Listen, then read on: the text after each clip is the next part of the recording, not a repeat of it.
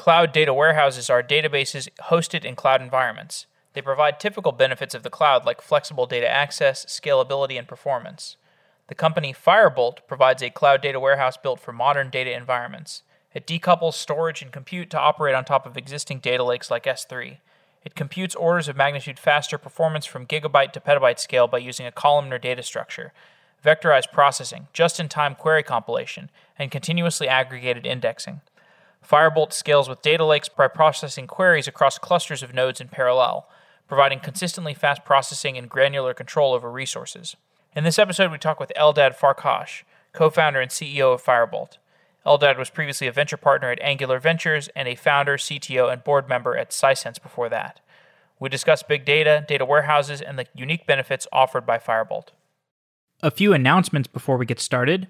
One, if you like Clubhouse, subscribe to the Club for Software Daily on Clubhouse. It's just Software Daily, and we'll be doing some interesting Clubhouse sessions within the next few weeks. And two, if you are looking for a job, we are hiring a variety of roles. We're looking for a social media manager, we're looking for a graphic designer, and we're looking for writers. If you are interested in contributing content to Software Engineering Daily, or even if you're a podcaster and you're curious about how to get involved, we are looking for people with interesting backgrounds who can contribute to Software Engineering Daily. Again, mostly we're looking for social media help and design help, but if you're a writer or a podcaster, we'd also love to hear from you. You can send me an email with your resume, jeff@softwareengineeringdaily.com. That's jeff@softwareengineeringdaily.com. Eldad, welcome to the show. Thanks for having me. Great being here. So you work on Firebolt, and Firebolt is a cloud data warehouse. And before we get into exactly what you do, I'd like to talk about the category as a whole. We've done a number of shows about cloud data warehouses.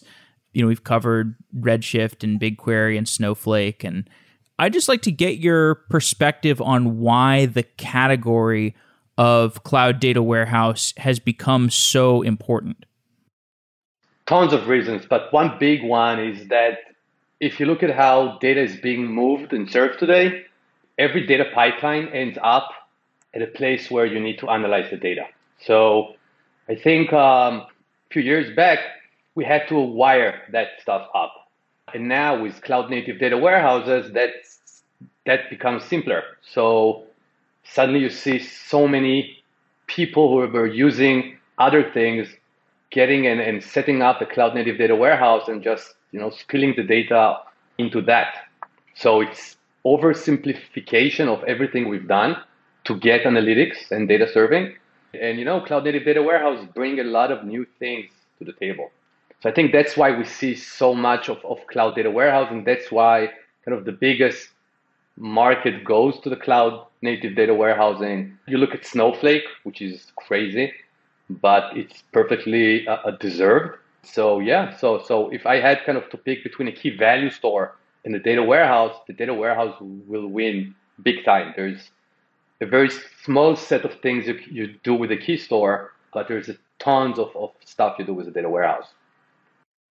What's the typical data flow that you see these days between the transactional data layer and the data warehousing layer? Like, are you seeing data being streamed from the transactional layer into the data warehouse? Are you seeing batches of data being moved from the transactional layer into the data warehouse?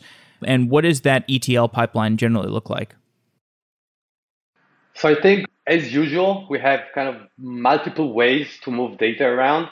So if you're coming from legacy, I would expect you to first start with batchy kind of a way of moving the data, which is perfectly fine. Today, there are easy tools to do that.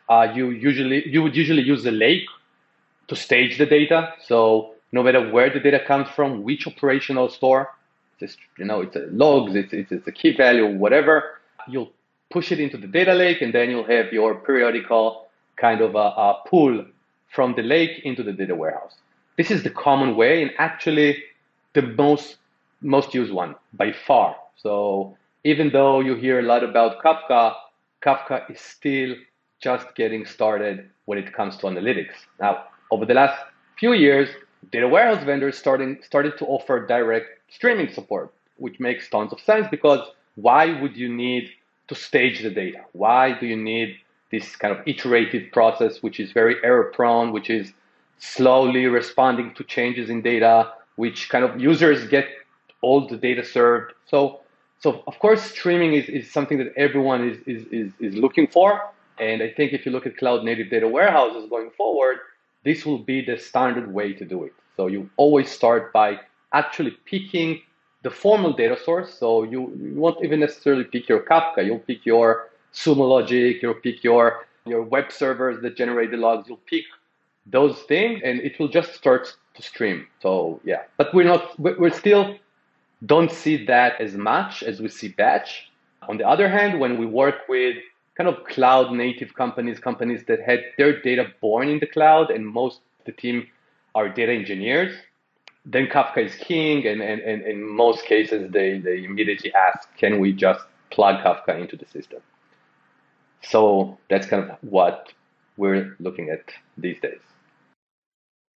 In terms of the applications of the data warehouse, is it more based around reporting or interactive analytics or machine learning applications or maybe even real-time monitoring? What are the most popular applications that are built on the data warehouse these days? So pretty much most of the stuff you've mentioned, maybe real-time monitoring would be out of the scope usually. There are better tech and products to use to do that. But I think what really changed is we kept the same patterns. Like we have reports which are batchy. We have ad hoc dashboards which are less predictable. We have feature stores that serve stuff generated by AI and ML. So we have the same things. The thing that really changed is the data and kind of the requirement. So, a few years back, we used to split up internal versus external. We used to say you're building something that's customer facing, or you're building internal dashboards. And it's obvious that for internal stuff, it's easier, right? You're much more flexible. You can give up on speed a bit. You can play with the metadata. People can be more understanding. But when it's customer facing, it demands latency, concurrency, scale, consistency. So there were all of those things that, made customer facing a big deal. Of course, from a product perspective, you would really need engineers to build up kind of a data serving solution when it comes to customer facing. But if we fast forward today, customer facing is as challenging as internal and vice versa, because if you look at cloud native data companies, they use the same data sets. If you look at the data lake, it's the same data lake serving customer support. So if you're a kid and if you think that you were cheated out of the amount of credits that your gaming company gave you, you send them an email and they reply and they tell you how much you really need based on the amount of, weapons you picked up or dropped or jumped. And they do that by actually running queries against the same data that the user itself sees. So you have a big data lake and you have internal apps, customer success, support, operations, building heavy stuff that is near real time, highly available. They demand the same things. So I think that's the biggest change we're seeing, that because of the data, because of how the data changed, we see less offloading and more kind of using the same data lake for stuff we would use a classic legacy data warehouse for before.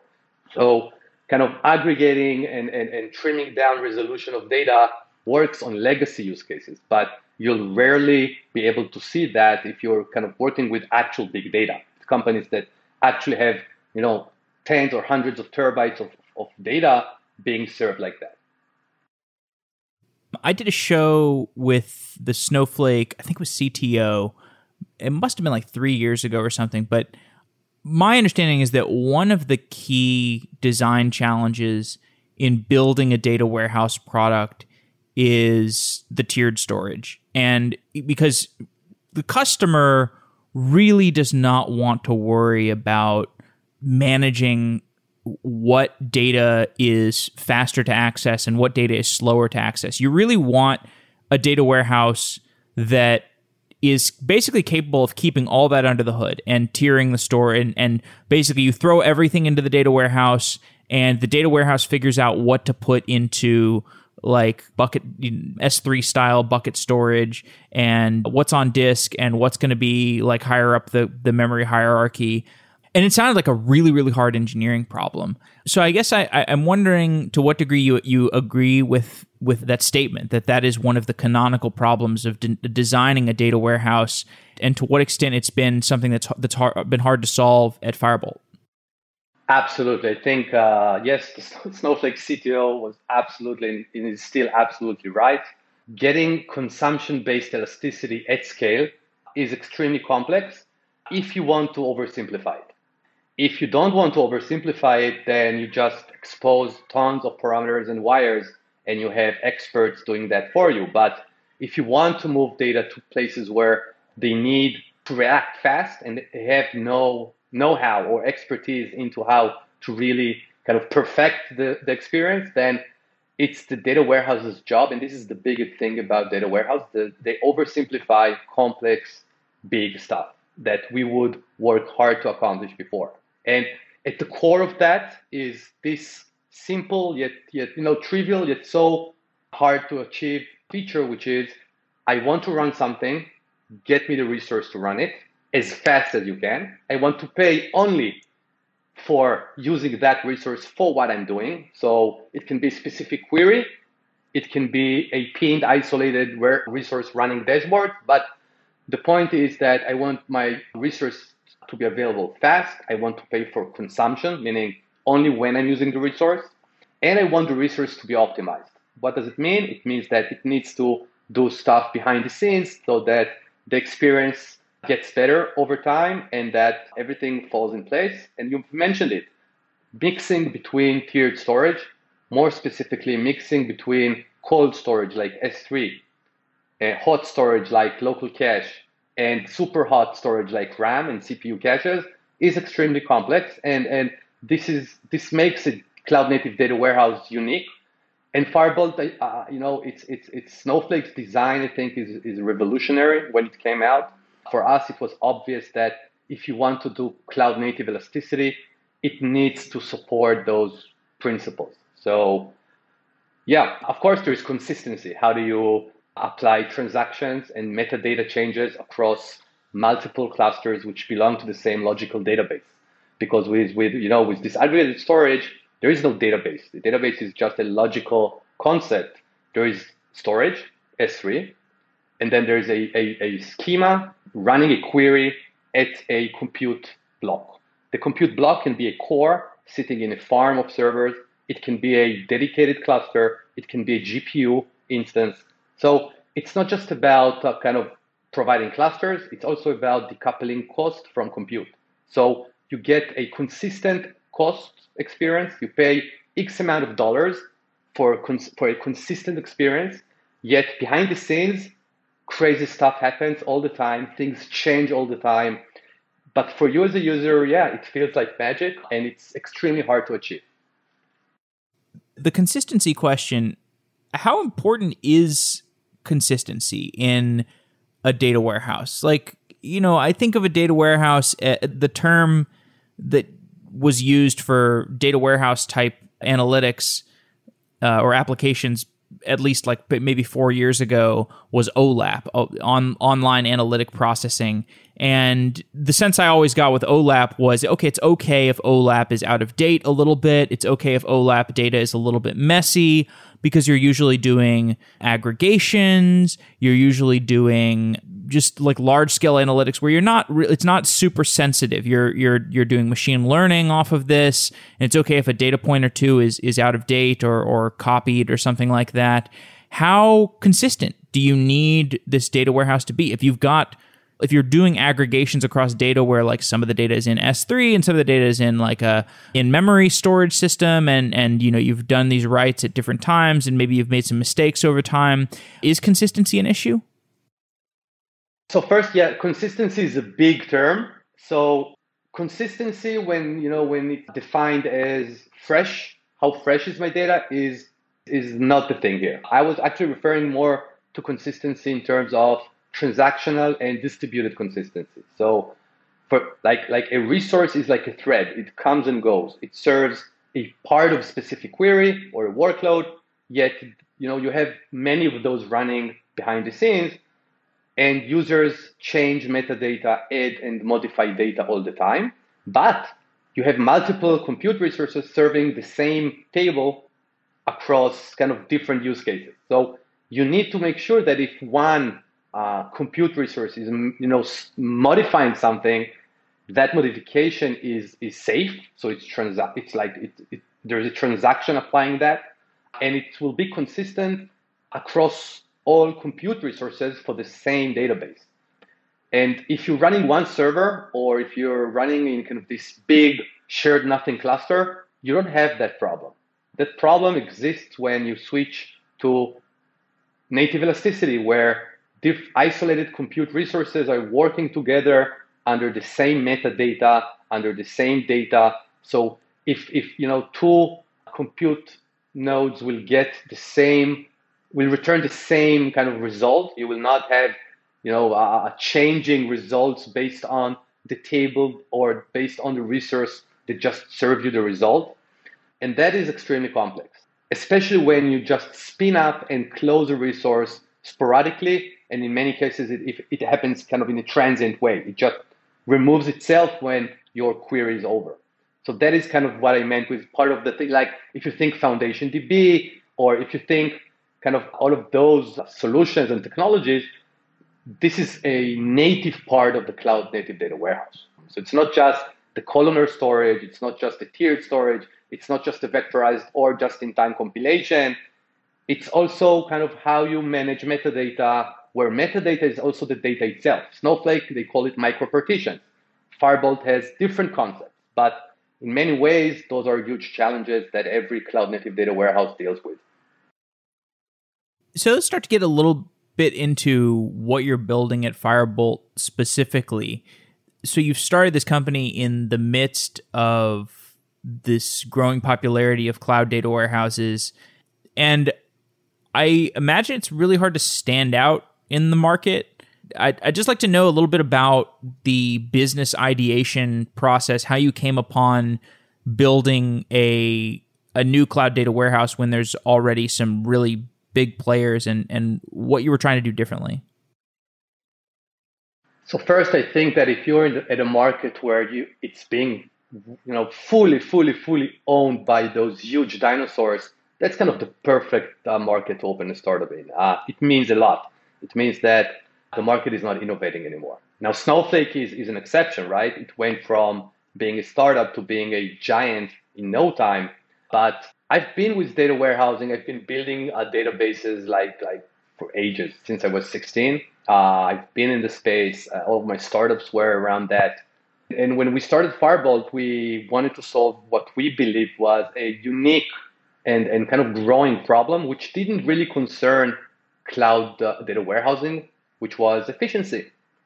And people often get confused between efficiency and elasticity, or fine-grained elasticity. So being able to pay only for what you consume has nothing to do with efficiency. Yes, of course, if you run resources and you're not using them, you're just burning money. But efficiency means how fast, for how much you return a result to a user. It can be an insert, a huge Spark job. It can be a Looker dashboard serving hundreds of users. It can be a data scientist building a feature. Building a feature today is actually running thousands of SQL queries. You run those queries. When you build a feature, it can take you up to 8 months to kind of go from a feature to a data-driven feature. So Firebolt's vision and kind of origin comes from building something that fits data engineering more and less kind of more of a legacy strategic 10-year mindset around data warehousing. We look less at the data warehouse as a product and more about how you use SQL and data to build features. And as I said, it can be internal and external. Both are getting as challenging as another. But that's kind of the purpose of Firebolt, to be extremely efficient at scale, and it's built for data engineers. And to your previous question, how do you stand out? The truth is, it's crazy. So the traction is unbelievable. And I think we touched a very painful point in this market, a big frustration around working so hard, yet ending up with with a Tableau extract, with a huge aggregation or denormalization or all of those things we've been doing for 20 years, because by the end of the day, you still pay 100K to run 1 terabyte of data. And with analytics, unlike other things, it's extremely challenging because there's so many little things you need to solve to get it really fast. And that's what Firebolt is all about. Make it seamless, get a data lake scale, real data lake scale. So 10 terabytes is really not a lot.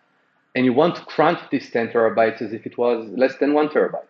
And you want to make it efficient so you can have your data engineering team working on it together versus having one person kind of writing in Excel, asking for a list of SQLs that, to run, getting permission because it's so expensive, constantly trying to figure out the efficient resource for the task. Yeah, getting data to be valuable at scale and be efficient is extremely, extremely challenging today. So Firebolt makes that simple. And that's why it resonates so well with so many use cases. So people don't consider us as a rip and replace option. They shouldn't. Working along, most companies we talked with, they either use or have been using multiple cloud native data warehouse for a good reason. It's super easy to trial it. There's no risk. You pay for consumption. They're all the same in terms of how you move the data in. It's SQL. You do a copy into, you create an external table.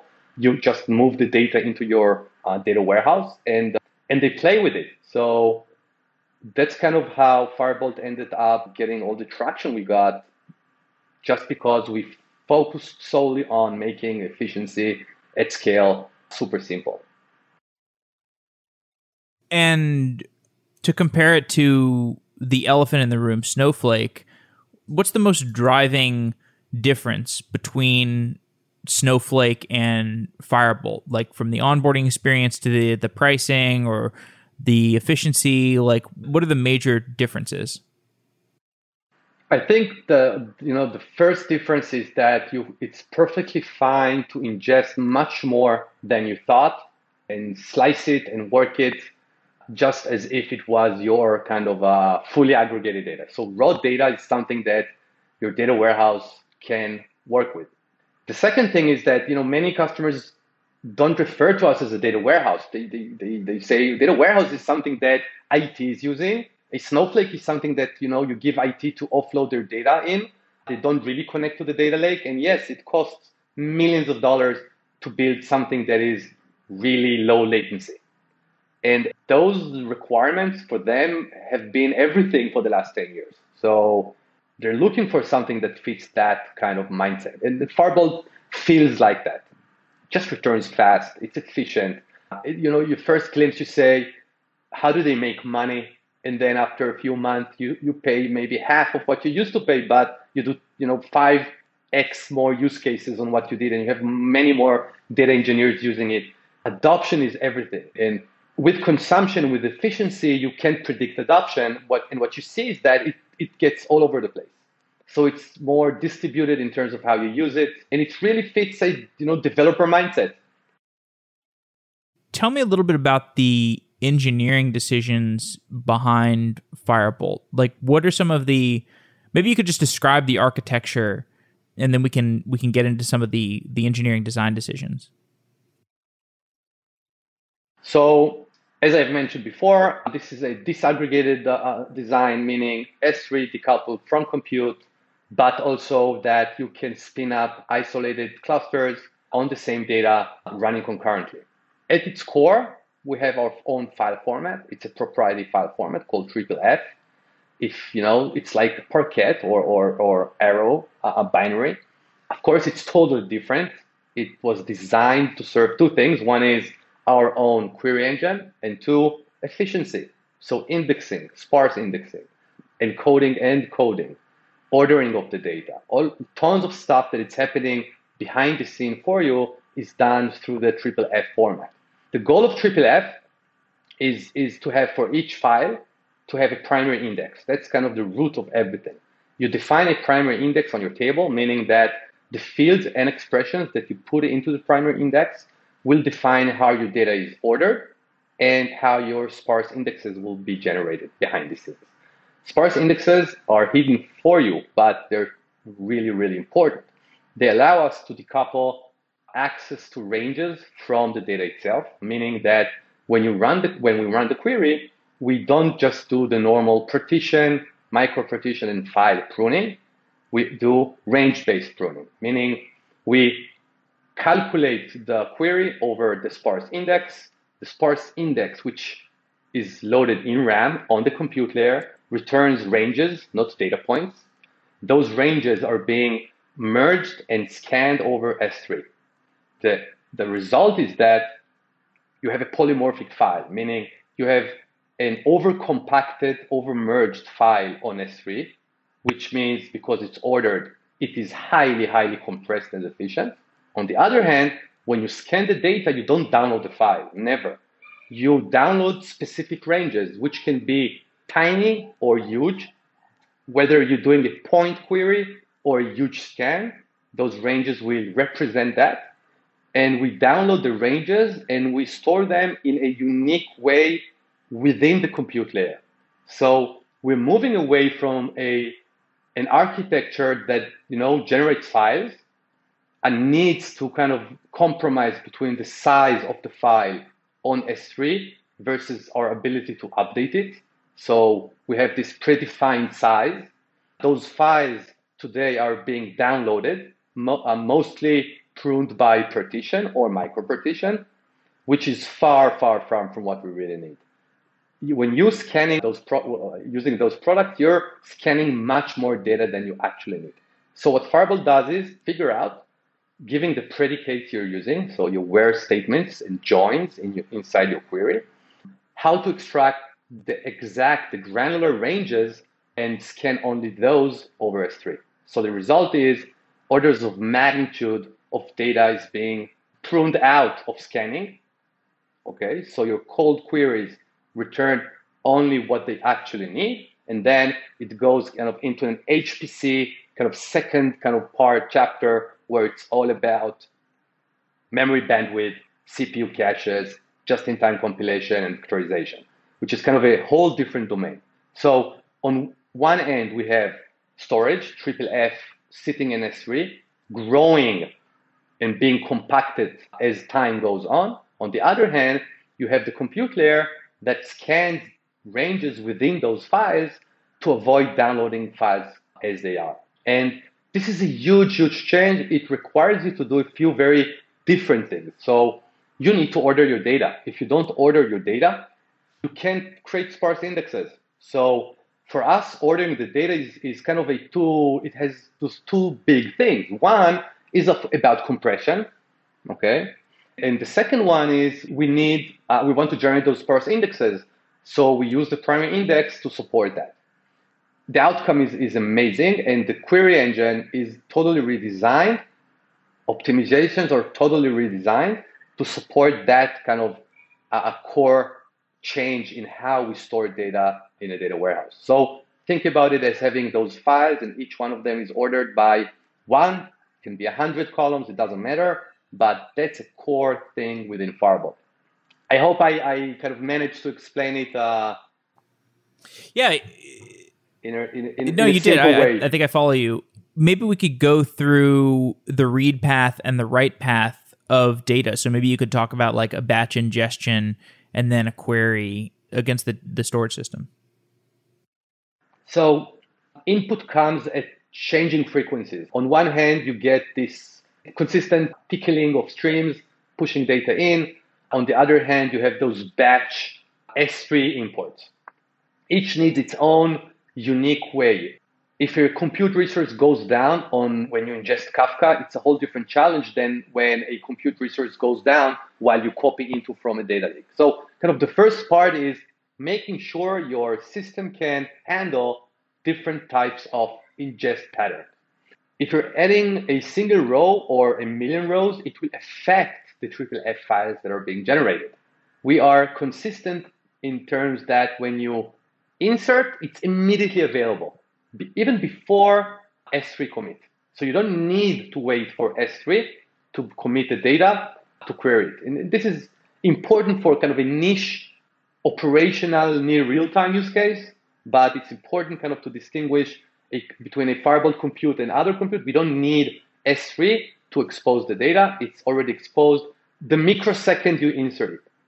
Files are being generated and are being compacted. Our goal during the ingest, so everything that's happening behind an insert or a copy into, is to take files, to take triple F files, and to regenerate them as bigger and more compact files. And we can commit those files to S3 depending on how you want to expose the data. So sometimes you want to say, well, I want to aggressively compact the data. It's a copy into statement. I don't care about near real time. On the other hand, in some other cases, you want to say, well, the data is actually, I want to analyze daily data and history at the same kind of swish, yet daily gets constantly updated every 5 minutes, every minute. And I want to have the same experience of both things in the same table. So you need to go back and recompact files. This is kind of similar to a data lake, of course, 100 times more efficient than a data lake. If you would build an LSM to merge and compact data today, it would look different than the one you would use with RocksDB or something similar 10 years ago. But the concept is the same. We can merge and compact data, okay? It's being done when data gets committed. It's being done over time, over your S3, and it's crucial. So there are many things that you need compaction and kind of merging for, but it also gives you the ability to ingest different, data at different speeds and different pulses. Once the data gets ingested, it gets committed to S3, and then it's available to other compute blocks, to compute resources. So if you have 3 use cases running over the same table, all of them will immediately get kind of the same version of the same data once the data gets committed to S3. And once the data is committed, that's it. It's for you as a user, it's just like any data warehouse. The storage layer, everything I've described in terms of sparse indexing, scanned ranges and stuff like that is happening for you. You don't need to deal with it.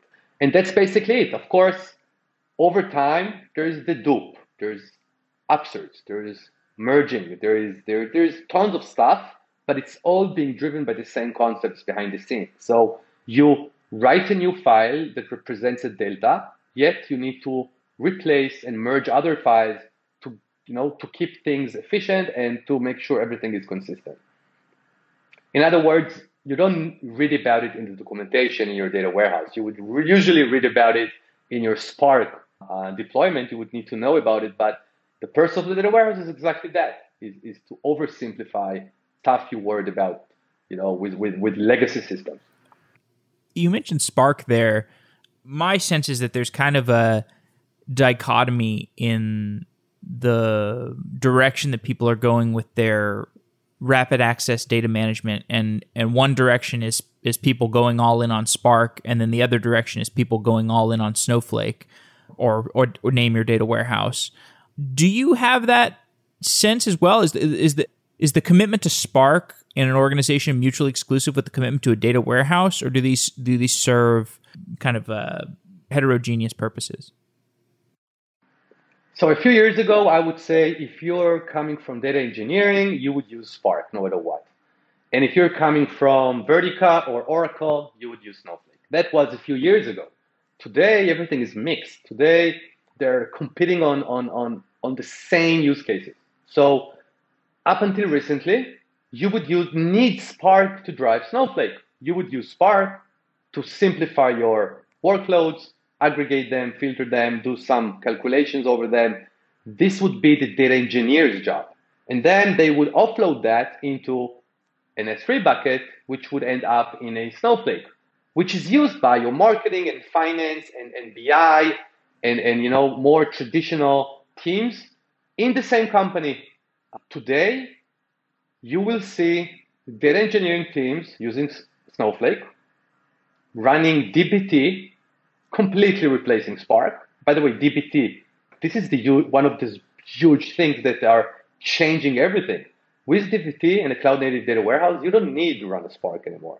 Yes, of course, we're talking about maybe 80, 70% of what you're using Spark for. There are many things you need Spark that you can't use your data warehouse for.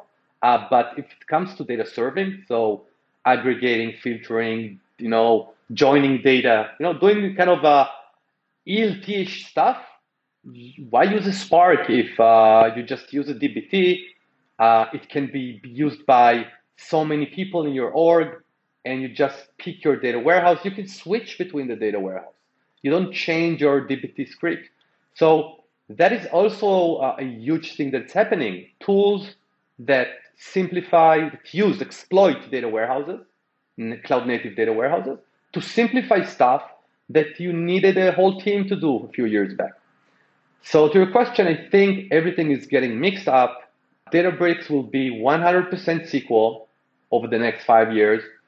Snowflake is SQL, will be SQL, but we'll kind of try to do more of a Sparkish use cases. And yeah, we'll end up like fashion, it repeats itself. Your data warehouse, your big vendors will add more and more stuff.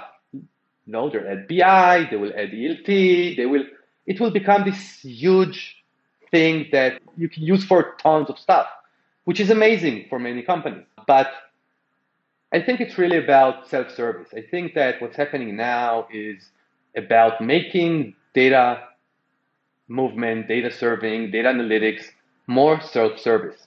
And that's why cloud native data warehouses are so important, because they're simpler.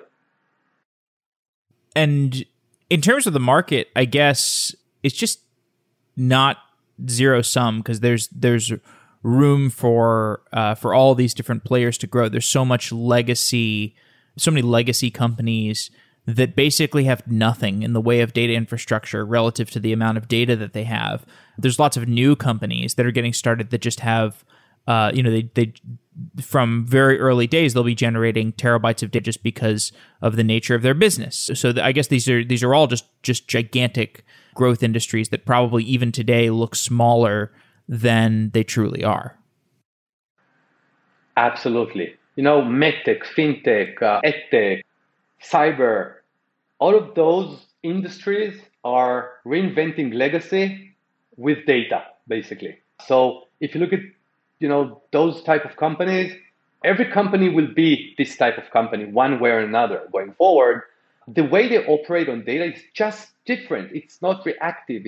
It starts with the data. They build everything around it. It's not an afterthought. It's not something we connect to our company so you can build something. It's something that we build our company on. And yeah, it drives different culture. It builds different. It's being built differently. I think the market is going to explode like crazy. Like everything needs to analyze the data. No matter what you're going to build, you'll need something to crunch your data. And we will see more companies, much more competition, much more innovation. There are amazing companies and startups out there.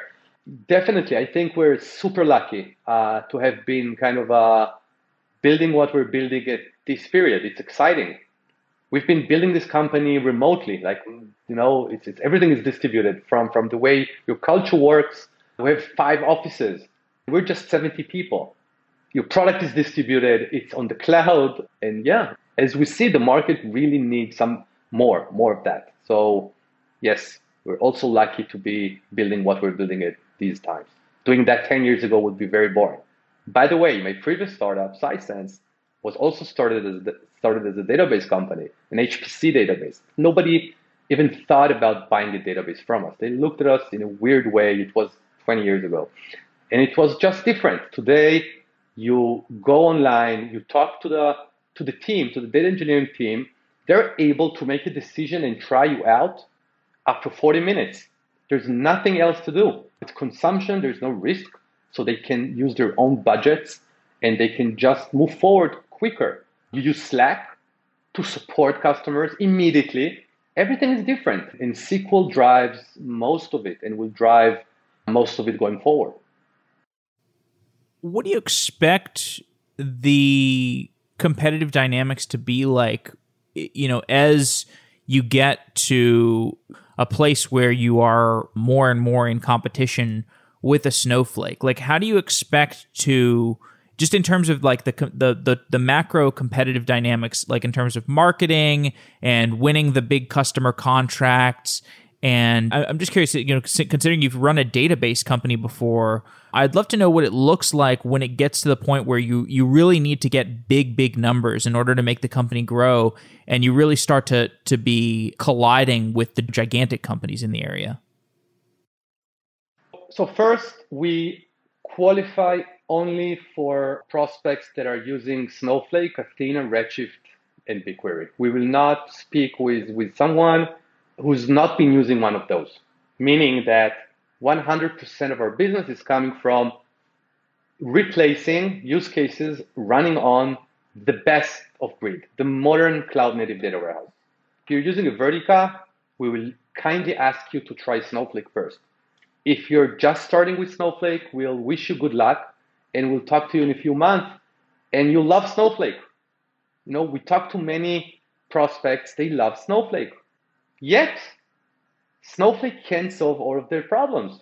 So 10%, 15% of their workload, they need something else. So they look for it. We don't need to make a big marketing statement other than we can show you that it takes a few clicks to get your data into Firebolt. You'll see how to do that. It's SQL, 100% SQL. And you can compare apples to apples. In fact, we only show kind of apples to apples. We give you the result and you see the results and you compare it to what you're using side by side. That is very different from how you used to compare and evaluate the data warehouse before. Okay? And I think the reason is because we go after the data engineering teams that are just moving so fast and they're not really connected to this kind of a strategic, long-term, unified data warehouse strategy, which exists in other industries. And therefore, we're not selling to the financial industry. We do sell to cloud-driven financial products.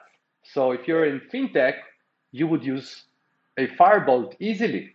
We run on AWS only, and we're amazed to see that what we would consider to be a big, huge enterprise deal a few years back is now a budget for a data warehouse that a data engineering team is running. And they don't need 50 people to approve anything. It's a 5, 10, 20, 30 people team, and they can make all the decisions themselves. It's crazy fast, and it fits the way we work with data now versus before. So yeah, we went online a few months ago. We went out of stealth, and we immediately started to sell. So you don't do a 6-month trial.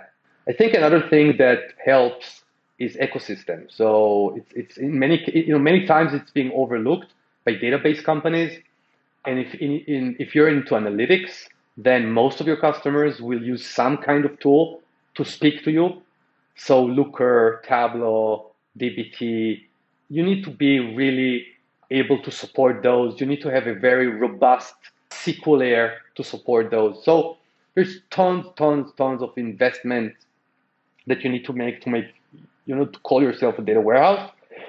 But once you pass that critical point, it's happening. It's actually happening all the time now. We're growing like crazy. And it's consumption. So Snowflake wrote the playbook for us, and we thank them for that. I still want to understand like the market point of view more deeply. Like, is there a market that from the past that you can compare this to? Like, I don't know, the database market in some time period, or the BI market in some time period, where you have this set of really dominant players already, Redshift and Snowflake and BigQuery, which some people really like, where there is still room for a player in what some people might consider later on in the game? I think actually the database market is one of those places where you constantly see huge dinosaurs being completely eaten by small fish. Snowflake is the latest one, but Redshift was before. Redshift was nothing, was this tiny experiment, and boom, nobody's using Oracle for analytics anymore. So, and then we had self-service in memory, which replaced kind of the legacy way to do analytics. So I think actually with databases, not to mention open source and everything that's happening over there, but the database market is constantly evolving. It's constantly changing. It's amazing.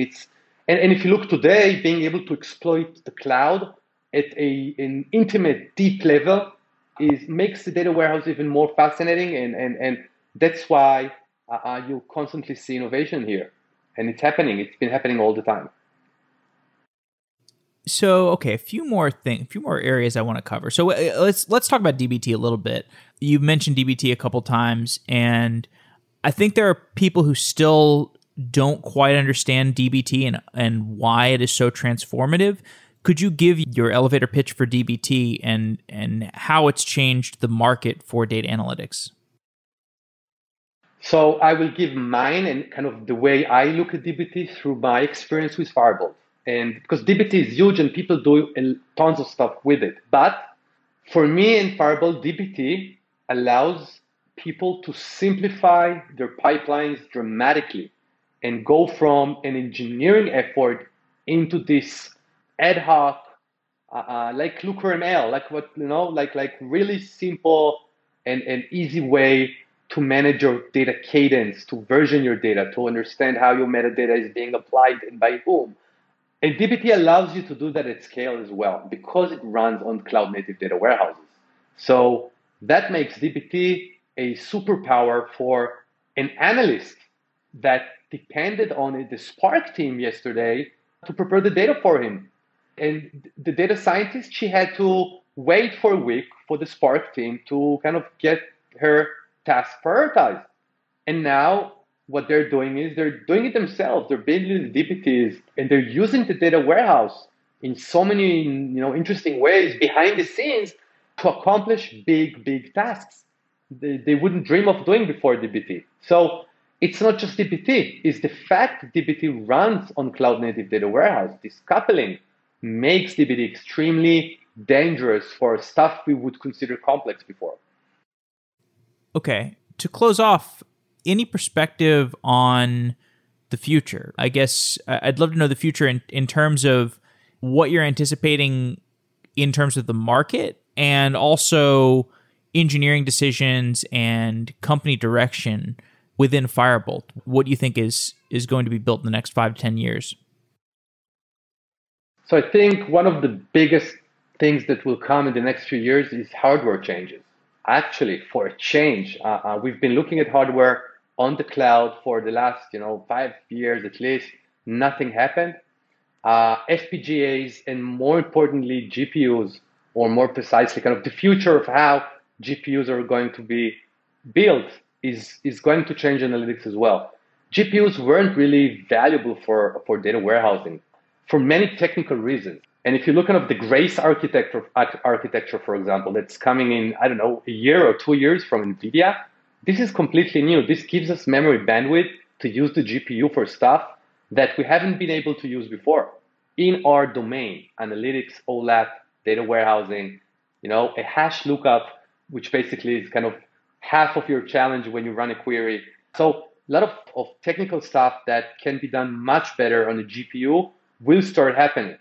And it fits a cloud native data warehouse because you decouple the compute, kind of the physical compute for the user. So you don't need to know whether you're using a GPU and when precisely. So if I'm deserializing packets with a GPU or using a GPU ran LSM to do compaction, or if I'm using my GPU to decompress at the table scan and then move that to the CPU to do kind of high-end operators, this is the data warehouse's job. And I think it's exciting.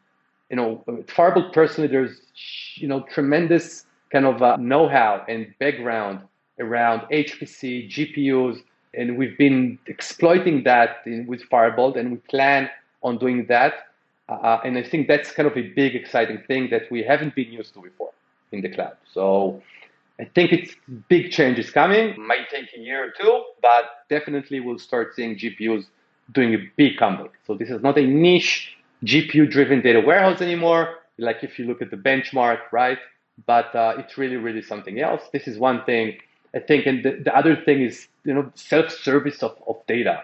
Really taking those 8 months you need to go to production and be data-driven and turn that into a 2-week sprint. Make it efficient, make it simple. I think that's something everyone appreciates, and we actually forgot how important it is when you're using data on a daily basis. So we need that a lot more. And yes, I think the ecosystem is evolving as well. So you don't need to talk to kind of those just huge legacy partners anymore. You're talking to tens of startups, of whether they're kind of more mature startups or new startups, like from the Monte Carlos, the DBTs, like so many interesting things happening on the ecosystem now that is exciting to see, how it will evolve going forward. Okay, great conversation. Congrats on the success. Thanks for having me.